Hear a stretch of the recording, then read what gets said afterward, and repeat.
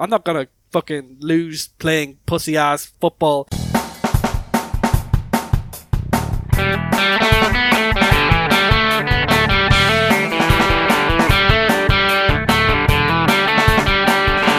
to Golf Reporters, your one-stop shop for news, views and overreactions to all things NFL. That was a hell of a divisional round of football. I'm looking forward to breaking down each and every one of those games. So hey, we got Connor here, we got Ronan. Hello. And we've got Sean. Hello. How are we getting on, lads? How's tricks? Free at last. The government has announced the end of COVID, and therefore everything is now completely back to normal, which will definitely not backfire in any way, shape or form. Yeah, it's an interesting decision. This is my second victory over COVID, having already experienced victory over COVID in Iraq in April 2020. Mission accomplished. Fun times. I actually went down to the Woolshed on Sunday to watch the possible last throws of Tom Brady in the NFL. Who knows? Yeah, made for very exciting watching. As you can imagine, there was very vocal people on both sides in the pub while that one was going down. It hasn't changed anything too major yet. It does mean that it's probably easier to arrange to go for a pint after work, given that the pubs no longer close at like last orders at 7:30. To be honest, like when we were over in London for the game, it did surprise you how quickly you kind of got used to things being normal, for lack of a better term. Like, look, assuming that nothing huge happens on the COVID front, like a new variant or stuff like that, then yeah, you might be surprised how quickly things kind of return to their status quo. Because that is also another one we're keeping an eye on for what exactly we'll be doing for the Super Bowl. I was speaking with some people Sunday night about how there is one or two venues who might be doing a thing for it, but we'll see. But no, it should be good fun. I suppose we'll pop in and look at some of the news. There's not a ton because obviously it's a bit quieter this time of year. Coaching carousel continues to move. New York Giants have hired Buffalo assistant GM Jeff Schoen to be their general manager. Obviously happy with his work with Buffalo. To be honest, if you're sitting in New York and you're looking up north and you're looking at players that they have coming through and the roster they've built, and then you're looking at what the Giants have had for the last 5 or 6 years, I would probably just be going, yes, please give me some of that. Like Buffalo, they had a huge turnaround in that team, obviously starting with the drafting of Josh Allen and all of the additional pieces that they put around them, ranging from like good drafting of guys like Gabriel Davis and Dawson Knox in later rounds to, you know, big trades like for Stephon Diggs. Overall, looks like a pretty good track record. Had a pretty good track record. He came over from Miami back in the day, and they were pretty good at picking at that point. The rest of the team, maybe not so much, but the picks were generally pretty solid. So, yeah, they're probably going, well, look, why wouldn't we get this guy in? And, of course, it might have an effect on the open coaching position they have there in the Giants, maybe giving a preference to someone like Brian Daboll, the current offensive coordinator of the Bills. Certainly nothing wrong with that offense in the playoffs. So yeah, interesting times ahead. I think in the next week or so, we'll probably start getting the deluge of head coaches coming in and GMs getting in. But for now, things are right down to those kind of finalists and stuff like that. We've had a few other small bits of changes. So McAdoo's been hired as offensive coordinator for Carolina. Don Martindale Wink has left Baltimore Ravens. 3 years as defense coordinator with them, 9 years with that team. I'd imagine he'll be getting a lot of phone calls. Pittsburgh's defensive coordinator Keith Butler is retired. 6 seasons as their defensive coordinator and 18 seasons with the team. Jesus, they really just have people there for their careers. Seattle got rid of Ken Norton Jr., their defensive coordinator. He's been there for 3 years and frankly somewhat underwhelmed during that period. So those are kind of just a few of the moves around there. Any of them catch your eye, or will we just leave them to off-season talk? Well, I think Wink Martindale it's a harsh one. I mean, they weren't great this year, but I mean, the Ravens have had a good defense for a long time. It's kind of part of their thing. And I mean, the problems the Ravens had this year were multiple, got to do with injuries and COVID and a number of different things. I think if you needed a scapegoat, I'm not quite sure he was the guy to scapegoat. But yeah, as you say, someone will pick him up almost certainly because he's quite a good defensive coordinator, I think. McAdoo obviously became a bit of a joke as he was the head coach of the Giants, but had been a pretty solid offensive coordinator, turning that offense around in his 2 years as offensive coordinator. That's why he got the job in the first place, of course. But just interesting in Carolina, there were reports earlier that Matt Rule, when he fired Joe Brady, that the ownership expected him to get in a prestige name at offensive coordinator. I'm not quite sure if Ben McAdoo qualifies for that, but look, Rule is probably in place at this point. It's not going to change. So just an interesting note there. And yeah, just to mention, obviously, the Seahawks fan, Ken Norton Jr., his defenses have been terrible. Bend, don't break. It's the philosophy of the Pete Carroll defense. Well, they bent so much that they basically broke is how it ended going. And yeah, they've just been disastrous. Now, to be fair, the quality of personnel compared to the Legion of Boom era is different class altogether. But even given that context, he was bad as a defensive corner with the Raiders. He was bad with the Seahawks. Just seems to not be up for the job, to be honest. Let's have a little look at some of the injuries that happened as well. So these are just one or two ones that are playoff relevant. Kansas City safety Tyrann Mathieu has a concussion. He's uncertain for the AFC Championship game. Reports today are that he's looking like they're expecting him to be good, but it's early in the process and these things can drag on, so it'll be hard to tell. And San Francisco's offensive tackle Trent Williams has injured his ankle and Deebo Samuel has injured his knees. Both are expected to play in the NFC game. I believe the explanation of Deebo Samuel's injury was someone went helmet first into the side of his knee. He's probably going to limp for a day or two, but we'll put him out there and play on Sunday. I would imagine to see him in there, but that sounds horrible to me. It's probably easier when you only have 2 games left to play. Obviously it'll be a big loss for Kansas City if Tyrann Mathieu is out.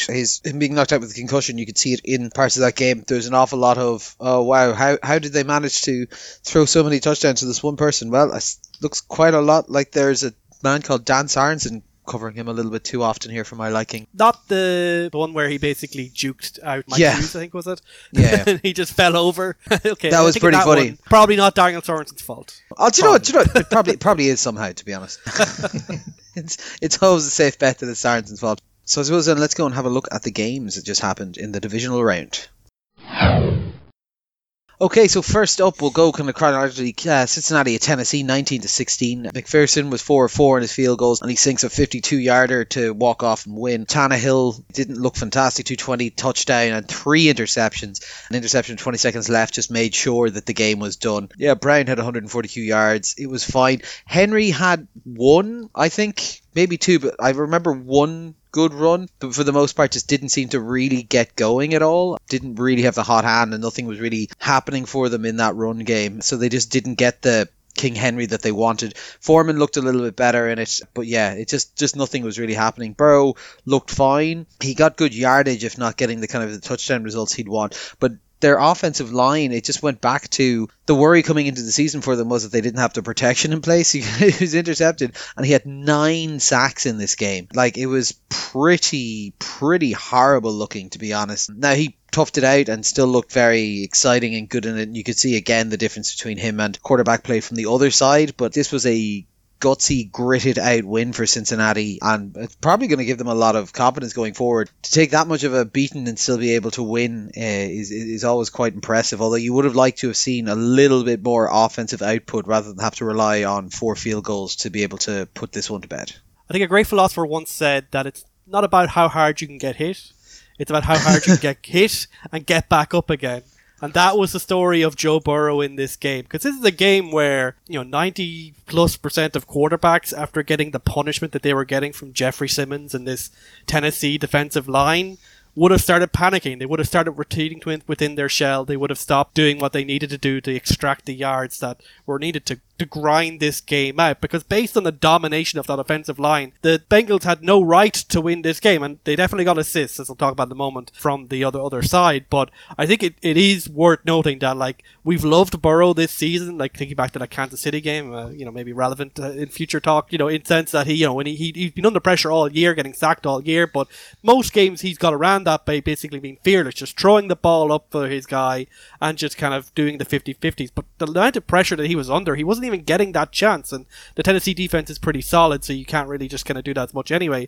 So he was getting the ball out very quickly, very almost Brady-esque, like in that sense, but he was relying that his guys would get it done, and he was willing to spread the ball around enough to the other guys to make sure that they couldn't just focus in on Ja'Marr Chase, who had over 100 yards here, but most of that came on like a very short touch that Ja'Marr Chase just made the best of. And that was a situation where throughout this game, there were so many situations that, yes, Burrow got sacked, but other situations where the Tennessee Titans had him dead to rights, but he would kind of juke them out, get the ball to Ja'Marr Chase, and then Ja'Marr Chase would juke another couple of guys. There was like a third down conversion late on in this game that particularly stands out in that situation. So given what we've seen there, it's a testament that he managed to get over 300 yards. I think a testament to like how tough and gritty that this team is, because they didn't have any run game. He was doing that himself. And for Cincinnati, yes, they've had now 2 playoff games where they've had to rely on Evan McPherson to be perfect. Had a lot of field goals against the Raiders last week, a lot of field goals now. But given the context, given the situation he's going into, that's maybe not surprising. And I have, once again, no doubt that if they were facing a team that was more explosive and they had to get touchdowns, that they would probably increase the aggressiveness of their play calling, increase their aggressiveness on 4th down. But I think, like against Vegas last week, they probably realized that Tennessee are a team that you don't have to play that way. You can play a bit more, not conservatively, but play the numbers a bit more, basically. You know, Joe Burrow, a guy under intense pressure, sitting up and doing what's need to be done to get the team through it. And then you look at the other side, and you look at perhaps some other quarterback who are beloved, like in the next game, who wilted under the pressure. And Ryan Tannehill, like we've talked all year, and I in particular have been particularly going on Ryan Tannehill, that he's had a terrible 2021 season. He's just been awful. And yes, there's been injuries, and yes, there's been whatever, but the offensive line is pretty solid. So if you have that, then you should be able to do something. Have you at any point looked forward to what's about to happen to them as well? With the really, really ridiculous contract that they have Tannehill under, he's due nearly $40 million next year. Yeah, and like, look, that made sense at the time he got him, because he looked like a guy who was a safe. Well, I don't think it ever made sense to pay him that much money. Well, when you look at the amount of the contract over the course of it, like obviously there's a jump in the cap that happens in the contract. Yeah, like this year he's cheap. He was a solid point guard type quarterback, like your Alex Smith type, who, you know, just didn't make mistakes. But this year, again and again, he made huge mistakes. And then in the biggest game of the year, when their defense was dominant and was holding Burrow in check, like as I say, fair play to Burrow getting over 300 yards, but he was getting the absolute shit kicked out of him. When you have AJ Brown, when he was open, being, you know, getting like 50, 60 yard chunks, and there was a couple of plays that he could have got Brown for that he didn't even get in this game, despite Brown's nearly 150 yards. Tannehill just shit the bed. Literally first pass, throws an interception. Literally last pass, throws an interception. Basically bookending a very, very disastrous, let's be honest, performance for Tannehill. Like, he looked solid for parts. You saw the old Tannehill. He was doing the play action and he was letting the run game go. But those key mistakes, those are the difference between having a guy like Joe Burrow or Patrick Mahomes or Josh Allen and having a Ryan Tannehill, and why when you get to these high stakes, especially in the AFC now, given the quality of quarterback there is, that it might not be enough. And obviously the cap situation, they're kind of stuck with that, but that's how it is. And then just a small note on the Derrick Henry situation. I kind of alluded to in the preview last week that maybe Derrick Henry would actually be a blocker for someone like Dante Foreman having a big performance. And look, Derrick Henry had 62 yards and 20 carries. Foreman had 66 yards and 4 carries. Maybe, given the relative explosiveness of the players, and I know they're different types of running backs, you're trying to punish the defense with Henry and stuff like that, but maybe in this situation, you know, with DJ Reader being so effective at stopping that kind of close interior run game, getting a guy like Foreman who could make the most of the cases where you did have a hole might have made more sense. But look, I completely understand it's Derrick Henry, King Henry, etc., but in this case, the loyalty did not pay off. Yeah, Sean, like I was going to say, we'll talk about it in the next game as well, but like Tennessee, it almost felt like the whole theory of either you get the rest and you're ready and you're prepared, or you come in cold. And this definitely felt like cold to me. Like there wasn't much to this offense. There was a lot of mistakes. Is that really all that different from what we've seen from this team throughout the year? That since Henry went down, this offense has struggled a lot, with only really A.J. Brown, when he's been healthy, being the big threat. And this was the same in this game. He was the guy who was making things happen. And other than that, you were relying on people like Foreman having big games, or you're relying on Tannehill not making mistakes. So, I mean, I don't necessarily think we saw a team coming in cold versus a team that had just won a game and was hot. I mean, I think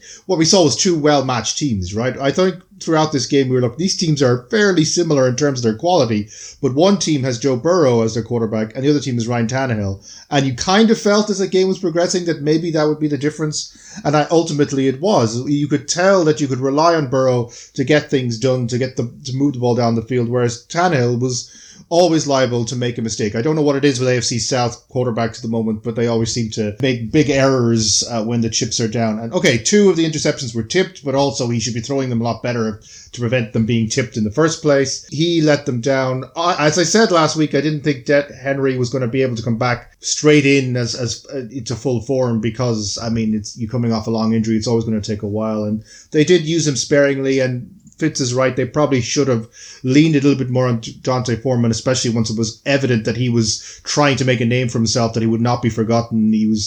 Every time he had the ball, he looked dangerous.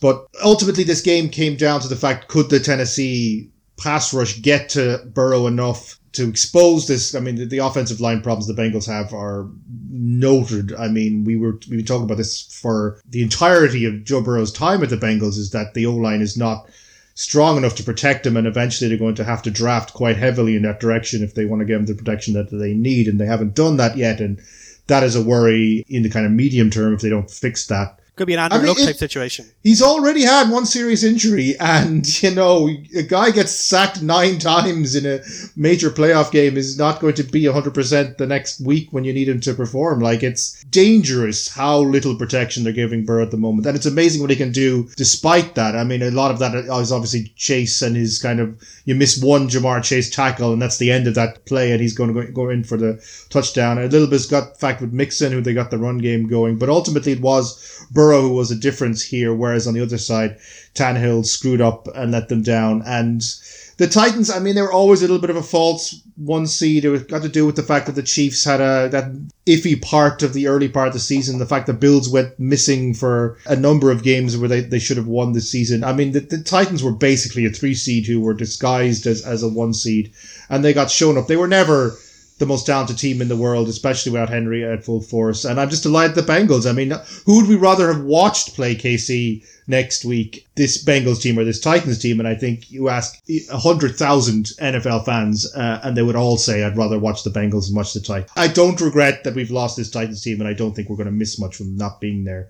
I don't know if the Bengals are going to win next week because of the problems they have, but it's definitely going to be exciting to watch. No, overall, very exciting performance here. And yeah, we'll go from 1 first seed. Now, we all called that one correctly. We were Cincinnati across the board. We were certain that Aaron Rodgers was going to come in and be able to hold serve and kind of continue on up to the next round. But no, San Francisco come in and surprise them in I would say probably the most surprising line of this game. Like 23 points total, 13-10. Gould kicks 2 of 2 and wins, as Debo basically is the offense again. 39 rushing, 44 passing, and 59 in a return. He just about gets him over the line. San Francisco's defense kind of does the job for them, gets a fumble, gets 5 sacks, holds the guys to 250 yards. Like, particularly given what we've been able to see explosively out of this Green Bay team at times this season, you would have expected a little bit more here. But apparently, once you start looking at the form book, this makes much more sense. Aaron Rodgers is 0-4 as a starter taking on the 49ers. I believe he's now the first player in NFL history to have lost 4 straight to any one team in the playoffs. But yeah, funny because of the draft history between. Yeah, because he's still got Alex Smith in his head is the problem.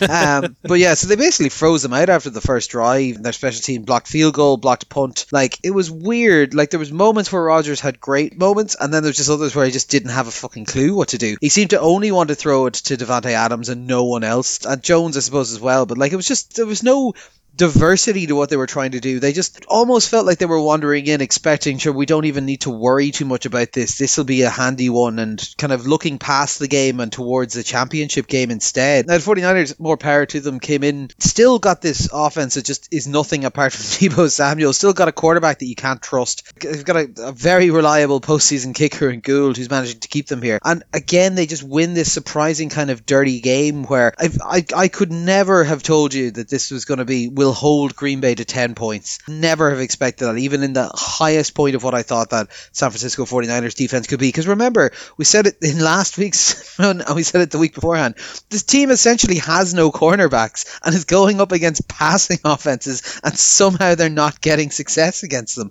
And I still can't fully wrap my head around that. It's coaching, right? I think we got to give the props to Shanahan and his team. Their coaching has been what's come out of this Niners team in the last few weeks, and they've gone on this run. Once they figure out the team they're playing against, and it does take them a little while, partly because it takes a while to figure out any kind of team from a defense versus offense point of view, and partly because Shanahan has this weird thing where he has 24 scripted offensive plays to start the game, which is basically half of your plays you're going to run almost have already been pre-scripted. So the defense takes maybe a drive or two to figure out the offense, and then the offense takes about half the game to figure out, just give the ball to Deebo Samuel and everything will be fine. It's weird that to criticize them in that sense, given how good the coaching is, but there are weird kind of deficiencies in the Niners that always makes games closer than it should be. This is a team that once they have you figured out, they're always going to defensively going to stop you as long as people like Bosa and Warner remain injury free, which they did in this one. And then offensively, you just got to hope that Jimmy G just doesn't get in the way of what otherwise would be a great performance. This is a team that has one good quarterback quarterback away the 49ers are from being a really, really scary team. And there were times, I will admit, that Matt LaFleur was getting back into it around the kind of third quarter, early fourth. You could kind of felt the counter-punching was coming. The Packers were figuring out what they could and could not work with. They realized that Adams was being double-manned, so they tried to use Jones a bit more. They tried to open up Allen Lazard and stuff, and they were starting to get somewhere a little bit. It felt like it was turning into a chess match, and you were wondering if Jimmy G was something now the weakness in this situation. But Rodgers just never took that next step forward. And to an extent, this has been, aside from that 1 year where he won the Super Bowl, this has not been always been the story of Aaron Rodgers in the playoffs, is that when push comes to shove and he's been asked to carry the team on his back, in the big moments, he hasn't done it. There seems to be one of these games in every single one of the Packers playoff runs for the last 10 years, a game where they come up against a team that pushes a challenge to them, and Rodgers occasionally plays well, he occasionally gets out the magic, but when it comes down to it, his team always finds a way to lose, and you have to at some point say that this is on him, that he doesn't have the, call it, I mean, I know these things are supposed to be chimeral, there is no such thing as clutchness or whatever, that this is not, statistically doesn't bear this out across the board in sport, but it does feel like, you feel like Tom Brady would have won this game if he was the Packers QB. He would have found a way to get it done and to win. Tom Brady almost won a game that his team went out of their way to lose the following day, whereas here the Packers were in a situation where they only really needed to score 17 points to win a game in Lambeau when you're the team that understands how to play in the cold and you should know what you're doing and everything. And they just didn't have that answer at the end. And ultimately it came down to, okay, the special teams obviously are a disaster zone, and ultimately that was the thing that cost them because the San Francisco offense couldn't score either. The questions have to be asked, and it looks like it might be the end of the Rodgers experiment in Green Bay, and wherever he ends up, be that Denver or wherever, the question has to be asked now. If we want to consider this guy to be one of the best ever, he's going to have to deliver in the playoffs more than just this one time that happened 10 years ago. It's starting to become a problem for him in terms of his legacy. For the Niners, who knows where this team can end. If they get coached this well and they can figure teams out this well and they can keep Jimmy G from stopping making these incredibly dangerous throws that he seems inclined to every once in a while, the Niners could go all the way if they just about hold it together. They have that kind of weird momentum thing that sometimes happens in the playoffs. So who knows what'll happen with them. For the Packers, it feels like right back to square one, and who knows what that team's going to look like next year. Well, there was some pushing and shoving about that afterwards at the press conferences where Aaron Rodgers came out and said if he is to come back and playing, he won't want to be playing for a rebuild, and was definitely kind of making points about what does or doesn't need to change in that Green Bay team for him to stay there. So we'll be tracking that obviously in the offseason. Adams is going to free agency as well. I think there's a load of free agencies and stuff coming up, so that team is going into transition. Yeah. Whether or not Rodgers wants to be a part of it, which it sounds like he doesn't. And obviously that would sound like the easiest route if you want to try and start attracting Rodgers would be to, I don't know, pick up Devontae Adams and then just be like, please come to us now, because they are very good friends. But yeah, I don't know. What did you think, Ronan? Just for that point, just in context, they are about 50 to 60 million over the cap already, so they are in a lot of financial trouble, and there's a number of players on the defense and the offense, obviously headlined by Devontae Adams, who I assume they'll try and tag if they can get away with it. Just a difficult situation for this team. This definitely felt like the all-in year. That's what we've been saying all year. Like literally before the season, Rodgers was posting those screenshots from the Last Dance. It's a pretty fitting way for this era of Green Bay football to end. Like this Rodgers-LaFleur era has been so successful in the regular season, multiple seasons with 13 plus wins, just truly dominant, except for the occasional chip under the armor you saw in the regular season, the inexplicable losses to team like the Lions in previous years. Yet whenever they've gotten to the playoffs, they've just seemed to have fallen off a cliff. They seem to lose that shine, and it's inexplicable. Like, let's be honest, like they were at home here.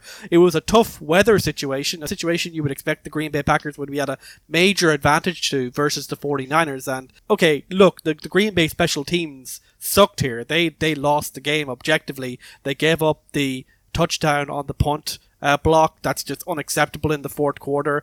And of course there was the blocked field goal just before the end of the first half. But like, let's be honest, like you've got Aaron Rodgers, you've got all this offensive talent, you've got something which is supposedly like the best offense in the league, you have the MVP. Like, this is unacceptable to only score 10 points in the most important game of your season so far. There's really just no excuses. Like, you could talk about the fact that they had an offensive line injury, they had to shuffle things around. You can talk about AJ Dillon was missing there, a guy who obviously would have been useful in these kind of tough conditions that emerged in the second half when the snow started coming in. But like, that's not good enough, especially because, your first drive basically went perfectly, and on your second drive you look to be driving down as well, but then you fumbled the ball, and then it just seemed from that point on, Aaron Rodgers decided, okay, I'm not trusting any of these guys except for Aaron Jones and Devontae Adams.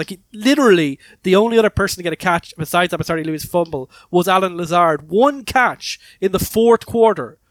That's not acceptable. It doesn't make any sense. And that came fully to fruition in the final drive for Green Bay, where Alan Lazard was wide open, but he decided to take the hero shot to Devontae Adams, and a lot of people have been comparing that to the Brett Favre era, where Brett Favre's like, it's all about me, I am the hero, I am the owner of this team, and I will do what I want, and the only guy that I trust to get it done is Devontae Adams. And when you look at guys like Tom Brady or other guys who are elite quarterbacks, you look even like Josh Allen and Patrick Mahomes, we talk about later, they've got to where they were and the offenses that they put together by trusting the other guys in their team. Yes, of course they lean on their stars as well, but they don't lean into the sense of literally have two catches in the entire game to anyone outside of your two favorite weapons. It just gave me a sense that this guy, all ego, it's all stupid. And of course, there's all the context around the COVID stuff, just not going there. And for the 49ers, look, they got lucky here. They had to rely, they scored literally 6 points using their offense in a game, and they managed to win. But look, Jimmy G, he only made one big mistake with the interception. He had maybe another pass that could have been intercepted. That's just Jimmy G. But this wasn't the game where obviously he's going to make a big start. But Deebo Samuel, let's just give a shout out to him again. Obviously he only had around 80 yards in this game, but at the fifth 40-yard return, that was important to get their momentum going and to get their first field goal. But he is the engine of this offense. On their final drive, when it looked like they were giving up, they were on 3rd and 7, and they handed to Deebo, basically saying we don't want to give any time to Aaron Rodgers to score a touchdown in his final drive, and Deebo converts it into a first down, and then they convert that eventually into the winning field goal. And he is truly playing at a level that is ridiculous, and the fact that he was playing that while obviously hurt from pretty much the second half onwards and just limping around is just more of a testament to what a stud that guy is. And if he's on your team, and George Kittle was pretty solid here as well, then I think you could definitely see them make another surprise, and given their history against their opponent in the NFC Championship, definitely shouldn't discount it completely. But look, the 49ers, it ain't pretty, but it's working for now. Let's see if they can keep it up. Next up, we have the Rams at Tampa Bay, 30-27. This was an absolute roller coaster. It was not this close until it got right down to the bottom end of it. Wild game with two big Cooper Kupp plays. He went for 180 and a touchdown with 42 seconds left to set up the winning field goal. As Stafford kind of put a few more of those complaints to bed. He did a pretty good job here, showed some mettle, 360 and 2 touchdowns. And to be honest, the reason that they were this close in the game is not on him. The mistakes were from other people. He had a botched snap that really wasn't his fault. His running back dropped the ball twice, and I think a receiver dropped it another time, which is what allowed Tampa Bay to come back from down by 24 points in the third quarter.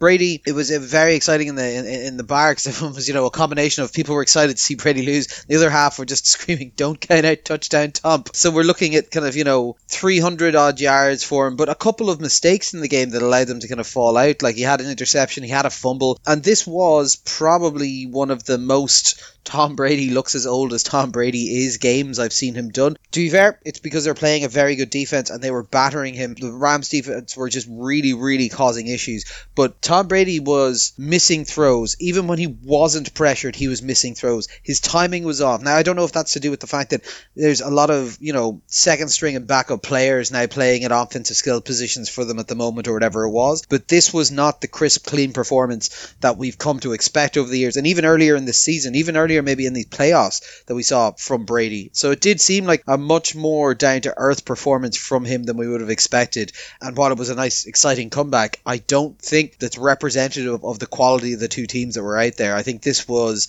definitely a game that felt like the Rams deserved. Yeah, and a mea culpa on my side. Last week in the preview, I picked the Bucs to win this game, and I said it would come down to Stafford making mistakes, and he proved me completely wrong. He was sensational in this game. Outside of one early throw in the red zone that could have been picked off, he was basically perfect. He was finding his receivers when they was open. He was playing what was put out in front of him by this defense, which Tampa Bay, look, they have a good defense and they were definitely stopping the run. So there was no assists here coming from the run game, like they were averaging under 3 yards a carry. So as I said, I was right in that part. Stafford was the key for this offense, but he came through with flying colours. He showed that all the faith that was invested in him by investing all those draft picks to get him by the Rams was the right decision. And it's the kind of thing where it's like this, they won this game because they have Matt Stafford instead of Jared Goff, and only because of the inexplicable mistakes happening from the rest of his team, as I don't know, like the mere aura of Tom Brady was inducing brain farts out of every other person except for Matt Stafford, meant that, you know, this game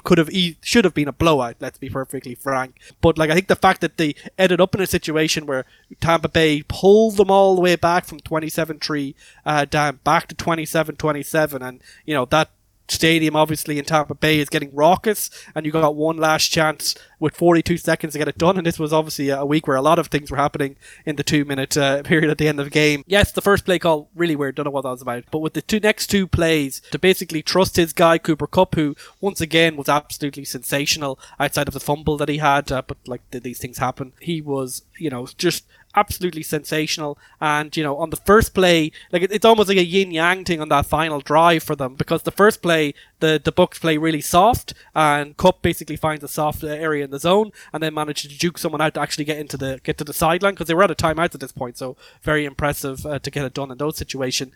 And then on the second play, Todd Bowles, inexplicably, let's be honest, but like obviously the last drive, like, you know, you played soft, and he's basically going, I'm not gonna fucking lose playing pussy ass football, even though I know Matt Stafford loves getting blitzed. He's really good against the blitz, so he blitzed the fuck out of Stafford, although there might be some confusion on the defensive line about what exactly they were doing, because like this final drive, even the last 2 minutes, was incredibly hectic. And that's where having a guy like Matt Stafford ended up being really important. He basically went, okay, if they're going to blitz me, then that means that Cooper Kupp is one-on-one. Cooper Kupp's going down the middle, throw it down to him, and it happened to be that he was being covered by the safety, and Cooper Kupp 9 times out of 10 is going to win that battle. He gets the play, and then Matt Stafford, who obviously being with the Lions probably has a lot of experience of trying to have like last minute comebacks and stuff like that. He was rushing down the field, he was like screaming at his guys, you know, he obviously wasn't going to do a fake spike in this case, of course. You know, he was rushing his guys down, they get down, they spike the ball, they kick the winning. Matt Stafford, great for pretty much all this game, and the only period where he was bad in terms of statistics was because McVay once again was a little bit conservative, ran the ball a bit much even though it wasn't actually working at all, and that's part of, along with these turnovers, that allowed Tampa Bay back into this game. But as you said, Tampa Bay were far and away for like everything outside like maybe half the fourth quarter the worst team. Like, you know, the LA Rams defense was dominating this game. Like the Bucks had more than the chances that they had to get this game tied, multiple drives ending. From the first half they were completely dominated. Obviously the burst lip from Tom Brady got a lot of attention, and no one makes me bleed my own blood and all that type of stuff. You know, Brady was being dominated, and by the time the third quarter was rolling around and that interception came, it looked like he was just done. That entire organization looked done. He looked like he was sick of only having two guys that he could trust in Mike Evans and Rob Gronkowski, and trying to get these, like, you know, rookies or free agents or whatever, like your Tyler Johnsons, whatever, to do anything. It just looked like he wasn't bothered with it, to be honest. And it looked like the entire organization just looked like a team that had run out of road, with Tristan Wirfs out and no Antonio Brown and no Chris Godwin. It just wasn't like the dominance that they had last postseason. It just felt very different, and it just seemed to be like the Rams just kept going again and again. Of course, Tom Brady, he is the GOAT, so when given multiple opportunities, he's eventually going to break the dam and get them to that situation, then allow them to tie up this game, which was impressive in itself. But there's no way that should have been allowed. There's no way that he should have been in that situation in the first place. And for the vast majority of this game, the Rams defense was the dominant force in this game. Like, they are a scary unit looking right now. It looks like Von Miller is getting back to being Von Miller. We know Aaron Donald's an absolute stud. We know Jalen Ramsey is great outside the one touchdown he gave to Mike Evans. And yeah, this is a defense that might just be peaking at exactly the right time. And if Stafford has more games like this, they definitely look like they might just live up to that Super Bowl favorite that everyone had them in the preseason. So yeah, very impressive from them. They just need to not kill themselves in the fourth quarter, and they could definitely go all the way. If you want to talk about the impact of psychology or intangibles or ideas of clutch, this game is just an object lesson in how sometimes sports just make absolutely no sense. For 3 quarters, the Rams were perfect. Like, on both sides of the ball, they were ridiculously good, incredibly efficient offense. I mean, Ronan's already talking about how good Matt Stafford was, incredibly effective. They were controlling the clock. The O-line was performing magnificently. Things were going great. On the defensive side, they were pressuring the crap out of Brady. Aaron Donald was looking like Aaron Donald on steroids, which is a crazy, scary thing to comprehend. Von Miller was stepping up in a big way. The only kind of issue was maybe the fact that Jalen Ramsey wasn't exactly winning his battle with Mike Evans, but that was like the one thing that wasn't going right. And on the other side, the Bucs were just non-existent. The defending against Kupp was all over the place. They had huge discipline issues. It looked like all the injuries were catching up with them. Even Brady was having a bad day. And then somehow we get down to the end of this game and it's 27-all. It was just like the Rams just stopped playing and had this massive meltdown where they went out of their way to try and throw this game away. And they almost did. And it only was because of the fact that they stepped up on that final drive and got the field goal away and won it. It was a game that makes no sense in terms of analysis because the first three and a half quarters of this game are entirely separate from the madness that happened at the end. It's testament to the specter of Brady or whatever, this kind of weird, kind of supernatural force he seems to be able to conjure up sometimes, just pull his teams through all the way, not just make his own team better, but make the other team shit the bed. The fact that the Rams got through this is, I think, going to stem to them, that they've had their meltdown, they've had their disaster. I mean, you could see it written on their faces, and you could see the headlines, this Rams team, uber talented, but they just don't have the mental fortitude to go all the way, and they were inevitably going to have a situation where push came to shove and the going got tough. They fell apart, and they did fall apart, but they still won the game, which is the big thing. And now they can go next week and they can go even into the Super Bowl and be like, look, we are a really good team. If we hold things together, we can go very far. And even now we've had our little wobble. We've had our moment where our playoffs should have ended inexplicably. We should be at home scratching our heads wondering what happened, and yet we're still going on. And now they have 2 home games basically to go all the way. They got home in the NFC Championship. They got a game in the Super Bowl. It's going to be in their stadium. There's nothing to stop them now except themselves in terms of the mental errors that they're capable of making. And maybe Jalen Ramsey needs to remember to park his ego sometimes, that he can actually get beaten in situations and therefore try to decide to actually work on his game a little bit more. I could have an entire podcast about watching Jalen Ramsey this year and the weird way in which he's decided to be a defensive ubermensch, but isn't actually quite as good as he thinks he is, even though he's really, really good. But that can be for a special podcast somewhere down the line. But if they can keep themselves in check, the Rams proved in this game that they are good enough to win it all, and they proved in the fourth quarter that they're also capable of absolutely having an utter meltdown. And all I have to do is make sure that doesn't happen again, and they're going to be a very tough team to stop. And because if you can stop a Tom Brady playoff comeback, then there is no force on the earth that can stand in your way of glory. I don't know, because I think we're about to talk about 2 ones that might be able to do that. Buffalo, Kansas City, you said you wanted football. You got football here, 36-42 in overtime. Epic quarterback duel ends with an absolutely insane ending. 4 lead changes in the last 2 minutes, 3 touchdowns and a field goal, with the fourth quarter ending up with kind of backbreaking 13-second drive from Mahomes.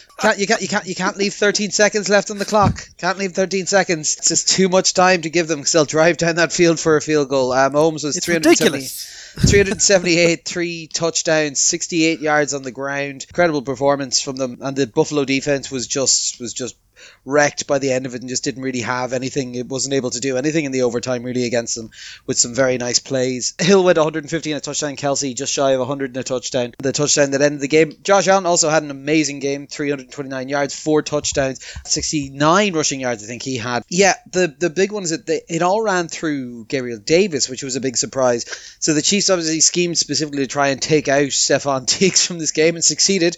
Stephon Diggs caught like 50% of his passes and went for 7 yards. But in doing so, they let Gabriel Davis go for 200 yards and 4 touchdowns against them, which is worrying, particularly when you think back to that Bengals matchup 3 weeks ago where they allowed Ja'Marr Chase to go all over them as well. But this was an incredible performance from both teams offensively. Defensively, there was some good moments and big stops here and there, but these were 2 offenses that were at the height of their powers, just going at each other. No, it was an incredible game to watch and great to come back to. And there's a lot of returning to what you were worried you weren't getting beforehand. The kind of like Kelsey and Mahomes having a quick word before and going, they're leaving the middle of this free. If it's open, will I go for it? And then him shouting at the line, just go for it, and throwing it. It was lovely stuff to see. But yeah, heartbreak heartbreaking for Buffalo, who played the fucking shit out of this game as well, and deserved. Kansas City looking revved up and ready to go, albeit that defense still looks quite shaky.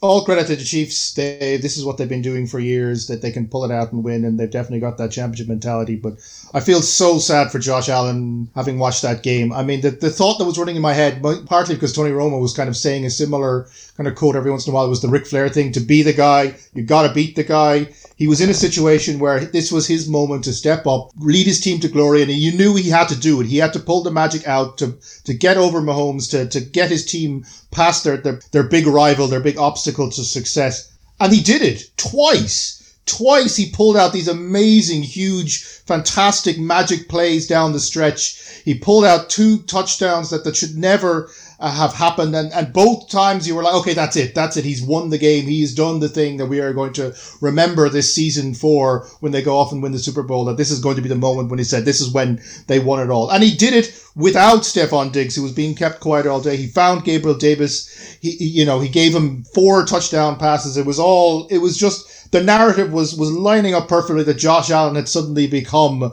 the MVP, the guy who could single-handedly win games. All he was reliant on was the best defense in football, not giving up 42 points in the biggest game of the year, not making incredibly bad mistakes in final drives, leaving Tyreek Hill free at the end of regulation when all they had to do was stop them getting into field goal range. All Allen needed to do was for the rest of his team to perform at the level they performed all season, and they couldn't do it. They let him down. And I feel so sorry that now he has to pick things up and start again and to go right back to the start.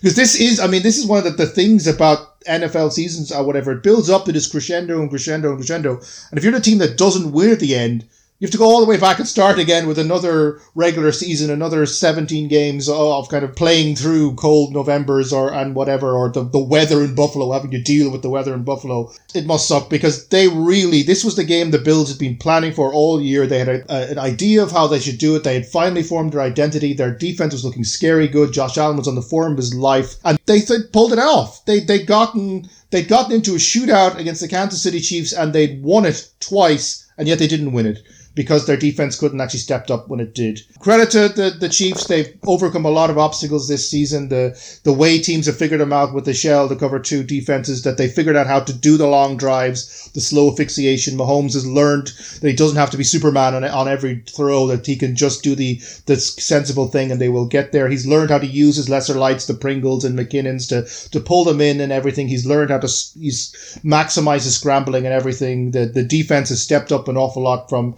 where it was earlier in the season. So all credit to Chiefs. I mean, when you win a game like this, you deserve to go through. But honestly, my heart breaks with Buffalo Bills. And even though I'm a Pats fan and therefore should hate the Bills, man, this was their game and this felt like this was their year, and now it's not. And now they have to start all over again. And you do wonder, is this going to be a thing that happens every year, that they come up against the Chiefs and they fall just short? Hopefully not, because I think this team deserves a Super Bowl sooner rather than later.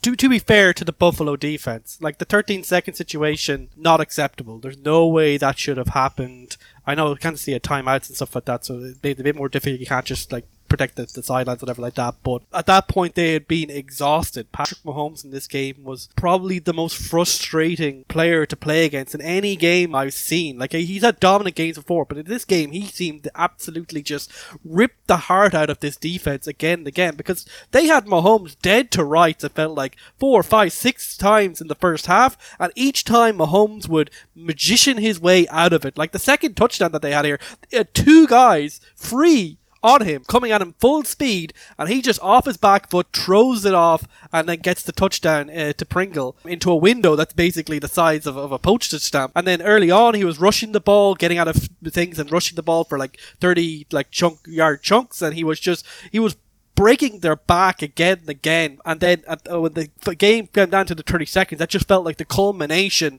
of the kind of like the morale that he had sapped completely from them with obviously the execution in overtime, just capping that all off. In the overtime, it just felt like it was done once that coin had been flipped in favor of Kansas City. It was truly something ridiculous. Like, you think about that throw he made, kind of like, I know he does like these weird angle throws, but he had one like that almost probably reminiscent of that really bad action film Wanted, where they bend bullets. And there was just one ball where he just like bent the ball in an arc that's just like, that's just not possible. Like, he was just doing these ridiculous things, breaking their back again and again, and it just felt like like as I said, combination. And like the first like stanza or two of this game, like the first half, was really, really fascinating. Like, even though there was only 14 points each at the half, it was really, really fascinating because you could see both teams playing in a way to try and almost like come hither, like offense, kind of like, you know, Allen was using the quick outs to the running back again and again, you know, pulling the Kansas City defense forward,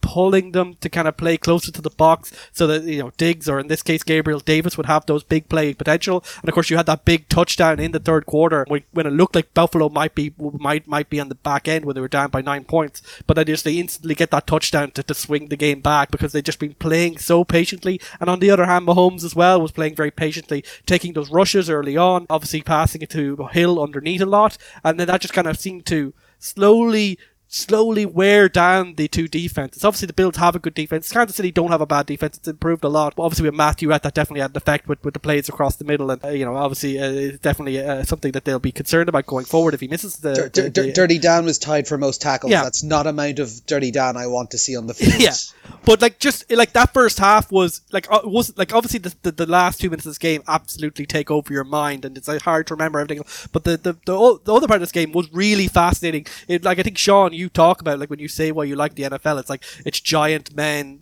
playing chess, you know, and that's what the first like half or three quarters of this game felt like, until you suddenly broke the dam and all of that work that they put in finally just came true in this insane end to the game, and just these two quarterbacks playing at their absolute limit, like overclocking and just defeating defenses through sheer will. They're insane talents, with Mahomes obviously with his arm talent and everything else, and Josh Allen like being an absolute tank and just running people over. And then it was just a really, really amazing game where I don't think the defense has necessarily lost. They were just beaten by quarterbacks who are the future of football. That's what I think of when I see this game, and we might think of this game like 10 years now. This was the future of football. If you don't have a Mahomes or Allen guy who not only is a great quarterback, who not only have evolved their game to become great understanders of the game, but also have these ridiculous talents, these superpowers that they can use on a play-to-play basis, then you're not going anywhere. Certainly not in the AFC.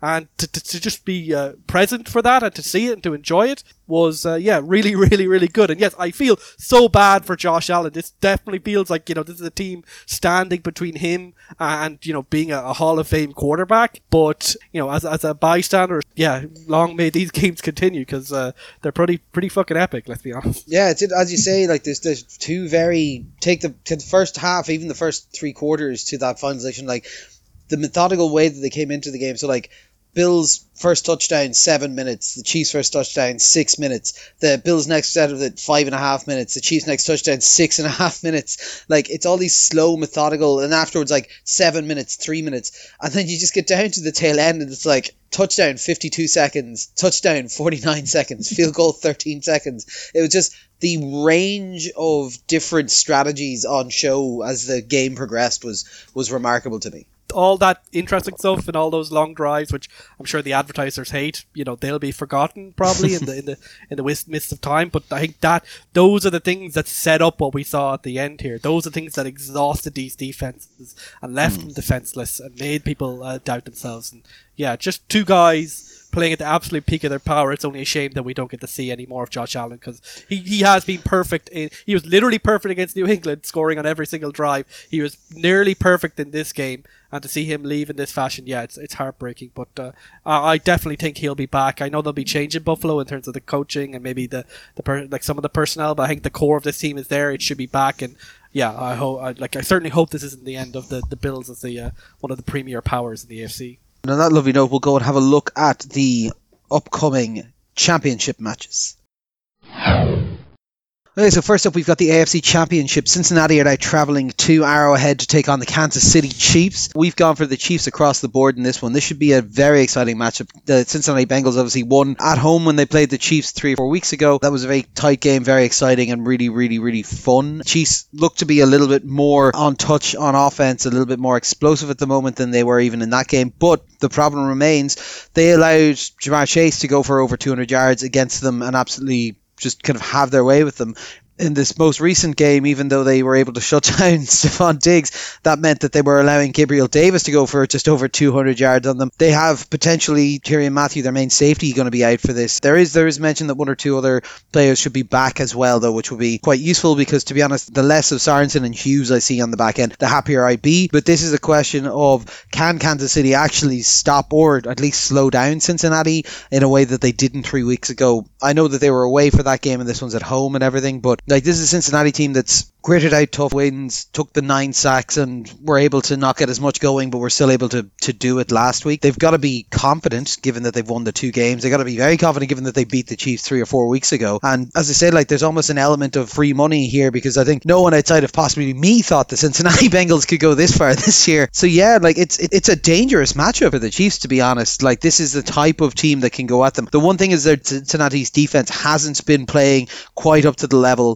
that it was a couple of weeks ago in that matchup against the Chiefs. But I see the Chiefs edging it slightly. But what do you guys think? Where do you think the main matchups are? For me, this is about what we've seen is weaknesses, right? The thing that would worry me about the Bengals is this offensive line obviously has been exposed. Now, the Titans are one of the better pressure teams in terms of defensive pressure, where the Chiefs is not quite their style, but that is an obvious weak point that you can kind of target. If they can get at Burrow half as often as the Titans did, then there's going to be trouble, because if the Chiefs play at the level offensively that we saw against the Bills, then the Bengals are going to have to be able to keep pace, and that's going to require converting these, otherwise the field goals they've been kicking the last few weeks, into touchdowns. And to do that, you're going to need more than one option, right? Jamar Chase is great and everything, but does Burrow have a second option? T. Higgins or whatever, does he have a second option that he trusts as much, or does he have an option that he trusts them to throw the entire game in his direction, right? That's what could happen. Yeah. This is what happened with the Bills, is the Bills had Diggs taken away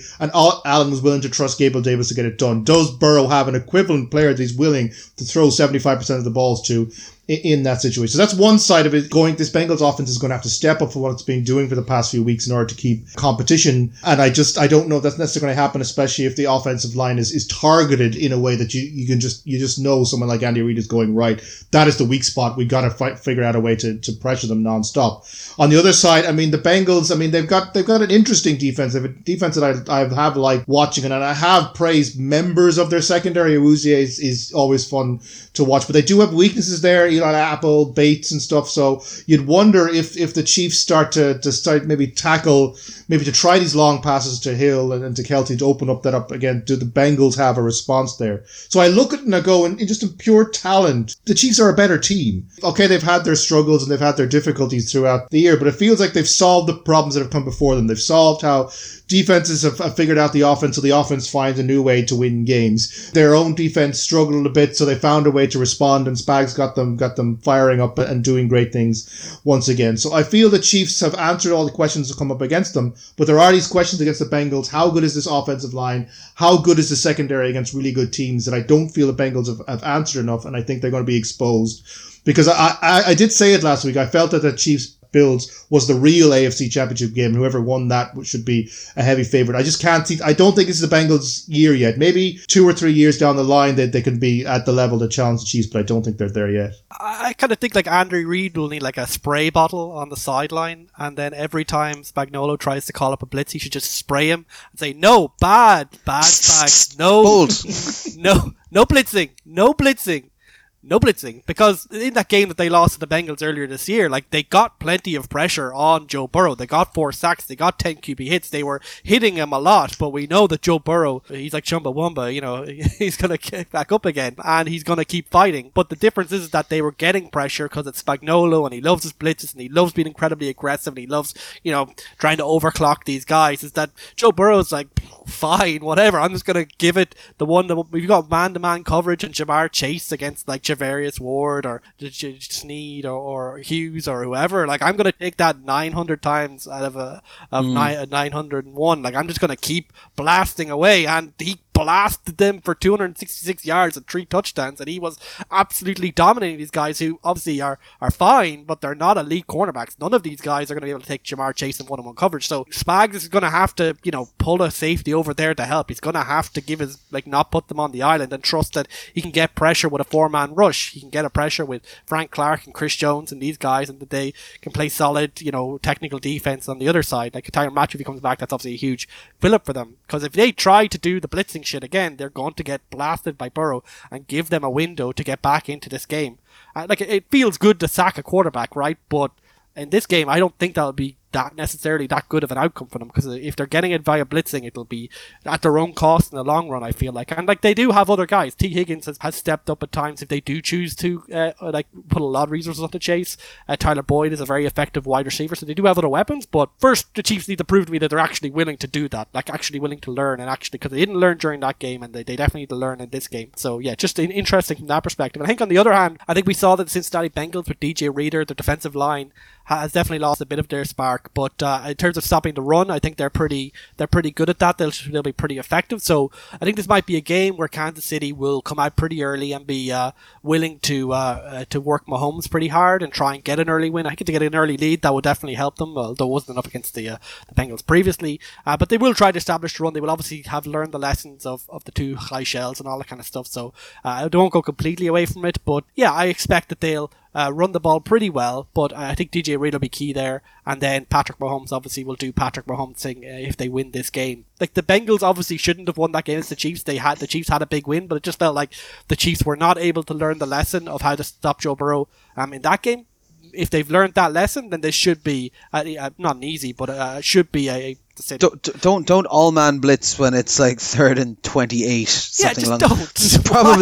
It's probably fairly solid advice. This is obviously, the Chiefs are a better team. We've just seen them beat what very much might be the second best team in the entire NFL in the Bills. So it's impossible to pick against them now. But yeah, they just need just that one change. If they can stop Jamar Chase absolutely dominating them, I think they should be able to edge this out. But it should be a fun game, and we know with Joe Burrow, the offense will always be fun to watch. Yeah. So this should be it could be more like the kind of all-out shootout that we had, we got in the last 2 minutes, rather than the tense thing building up to that. And I do think it's going to come down to, like I said, they start bracketing Chase, him just going, right, today is a T. Higgins day or something like that. Next up, San Francisco at the LA Rams. We've gone for the Rams across the board here. Look, as we said, San Francisco, very well coached, managed to got it out there, but it doesn't feel like they should be this far in the competition. But again, we've also picked against them every round so far. The Rams played out of their skins last week and looked great, but weird choo-choo in the 4th quarter meant that it became a very close game, and we're not sure if that means that they're going to, as Sean was saying earlier, come back stronger, thinking now they know that they've been able to achieve this, or whether it's going to shake them a bit to think, oh Jesus, no lead is safe, maybe we're not all that good. But they have a defense that was ready to pop off on lads, like cause an awful lot of disruption. This is a San Francisco team that doesn't have a million weapons, so the idea of the 2 or 3 superstars on the LA Rams defense being able to match up with them does kind of track better here than if it was against a team that has 5 or 6 top end pass catchers or something like that. But yeah, like it'll be interesting, because this will be a very tough defense from San Francisco for Stafford to face as well, and there's a lot of history between these two teams. It's an interesting one, because I don't want to like jinx it here, but I would imagine the Rams are going to be able to kind of semi-walk this. But I've said that against teams against San Francisco beforehand, and I've been entirely wrong on that. So I don't know. Objectively, you are correct. Objectively, the Rams are a better team, a more explosive team. Their defense has, as I said, been getting very scary. It feels like in the last couple of weeks, they've actually stepped up to being. Von Miller's getting back to Von Miller. Aaron Donald is Aaron Donald. Jalen Ramsey maybe questionable, but he probably won't be much use here, because this is mostly a yards after the catch defense, not a kind of ex-receiver dominated offense on the 49ers side. But all of the little trends, all of the little histories here don't pull that way. The 49ers are 5-0 with Jimmy G starting for them. Kyle Shanahan seems to have the hoodoo over Sean McVay, and just to say, these are 2 of the best young coaching minds in the NFL today, and yet when I see them, they remind, like we all did university debate back today, much to our shame, but don't they seem like the two kind of guys who would have been like in a quarters of Worlds or something like that, just two complete dorks. You know, Kyle Shanahan with his oversized cap, Sean McVay with his way overcompensating demeanor. It's like, yeah, I love football, but they're both complete dweebs who just have found this one thing that they're way too invested in. And because they obviously have their history, they used to be on the Washington football team's staff back in the day. Along with LaFleur. Yeah, just this. Sorry, just as an aside, just because that part of the league, what an insane fucking set of like just assistants that they had there and did nothing with. Oh, well, you have the younger Gruden there. You have to keep him on board, of course. You know, Jay Gruden, of course, the offensive genius behind that RG3 season. But like, look, like these two guys, like they're really invested in football, and obviously they have a budding rivalry. But yeah, it just has a. It's just kind of hard to take seriously because they're both such big dorks. But the history of this is that the 49ers have managed to beat the Rams again and again. And Kyle Shanahan and Sean McVay both run a very similar scheme, obviously coming all the way from the Mike Shanahan scheme at its base, with its own running scheme and with the yards after the catch and stuff like that. But it seems like, DeMeco Ryans and the 49ers have been pretty good at changing this. And like, look, if you literally go back to week 18 where the Rams were dominating in the first half, I think 17 points up, and then they blew that game in overtime, that gives you an indication that there is something here. Sometimes like a guy like we talked about last week, Tom Brady, creates jitters, and the 49ers record against the Rams is exactly the kind of record that might create jitters. And maybe that damn smile from Jimmy Garoppolo too. How can you resist that? So it like objectively, yes, the Rams should win this game, but the 49ers and the history that these two coaches have and the history of Jimmy G against the Rams just gives you a significant amount of doubt. And like if the 49ers are going to win this game, then their defensive line, which itself has been really scary, of course they will need to get pressure on Matt Stafford. Matt Stafford for most of that game against Tampa Bay wasn't really feeling the heat, but we have seen that other teams, when they get under his skin, get him under pressure, he has thrown up a hero ball or two that was definitely not recommended. Like obviously we know the Rams defensive line is going to be really good, but the 49ers defensive line, if they can live up to their expectation, if Bosa is playing at his peak, if Armstead plays well again, then that can also be a major factor. And I think for the 49ers, of course, they didn't need it against the Packers because, the Packers beat themselves, but the 49ers will need to establish the run in particular. And we know that when they are able to get Elijah Mitchell going and get Deebo Samuel going in the run and just kind of pull the defense up towards the line of scrimmage, then that opens up the opportunities for George Kittle and Deebo Samuel and Brandon Ayuk to get free, to get those yards after the catch, and to make Jimmy G look good, because Jimmy G obviously is a significantly worse quarterback than Matt Stafford. Yeah. Hey, he gets results. He loves those in routes. He gets those results, and if he can just avoid his like 3 interceptable passes being intercepted, the guys can just drop those. Then yeah, I give the 49ers a shot. They've been impressive. I think Sean has talked them up and he's been right on that. And given the history, yes. But look, Rams, yes, better team. Everything says you should win, but I wouldn't quite make it the walk off that you're talking about, Connor. You want to talk about NFL as a chess game. This is going to be a fascinating chess game, because not only do we have two great coaches and two great coaching teams, but two teams who know each other an awful lot, that there's the intimacy of divisional rivals, and the hoodoo of the fact that the Niners have beaten the Rams, I think 6 times in a row or something now. So it's fascinating. It's going to be fascinating in that sense that they're going to have plays and counterplays and plans and counter plans, and it's going to go back and forth and back and forth. And I think as a result, it's going to be quite close. I can't see either of these teams pulling away from the other, because the other team knows them so well that they're going to have answers for an awful lot of what they can throw at them. So when it comes down to fundamentals, then it's about who you trust, right? The problem I have with the 49ers, and I've loved watching them, and the 2 wins in the playoffs that they've had against the Cowboys and the Packers they were exhibitions of I really loved watching them, especially in the defensive end. They can stifle any offense out there for long periods of time.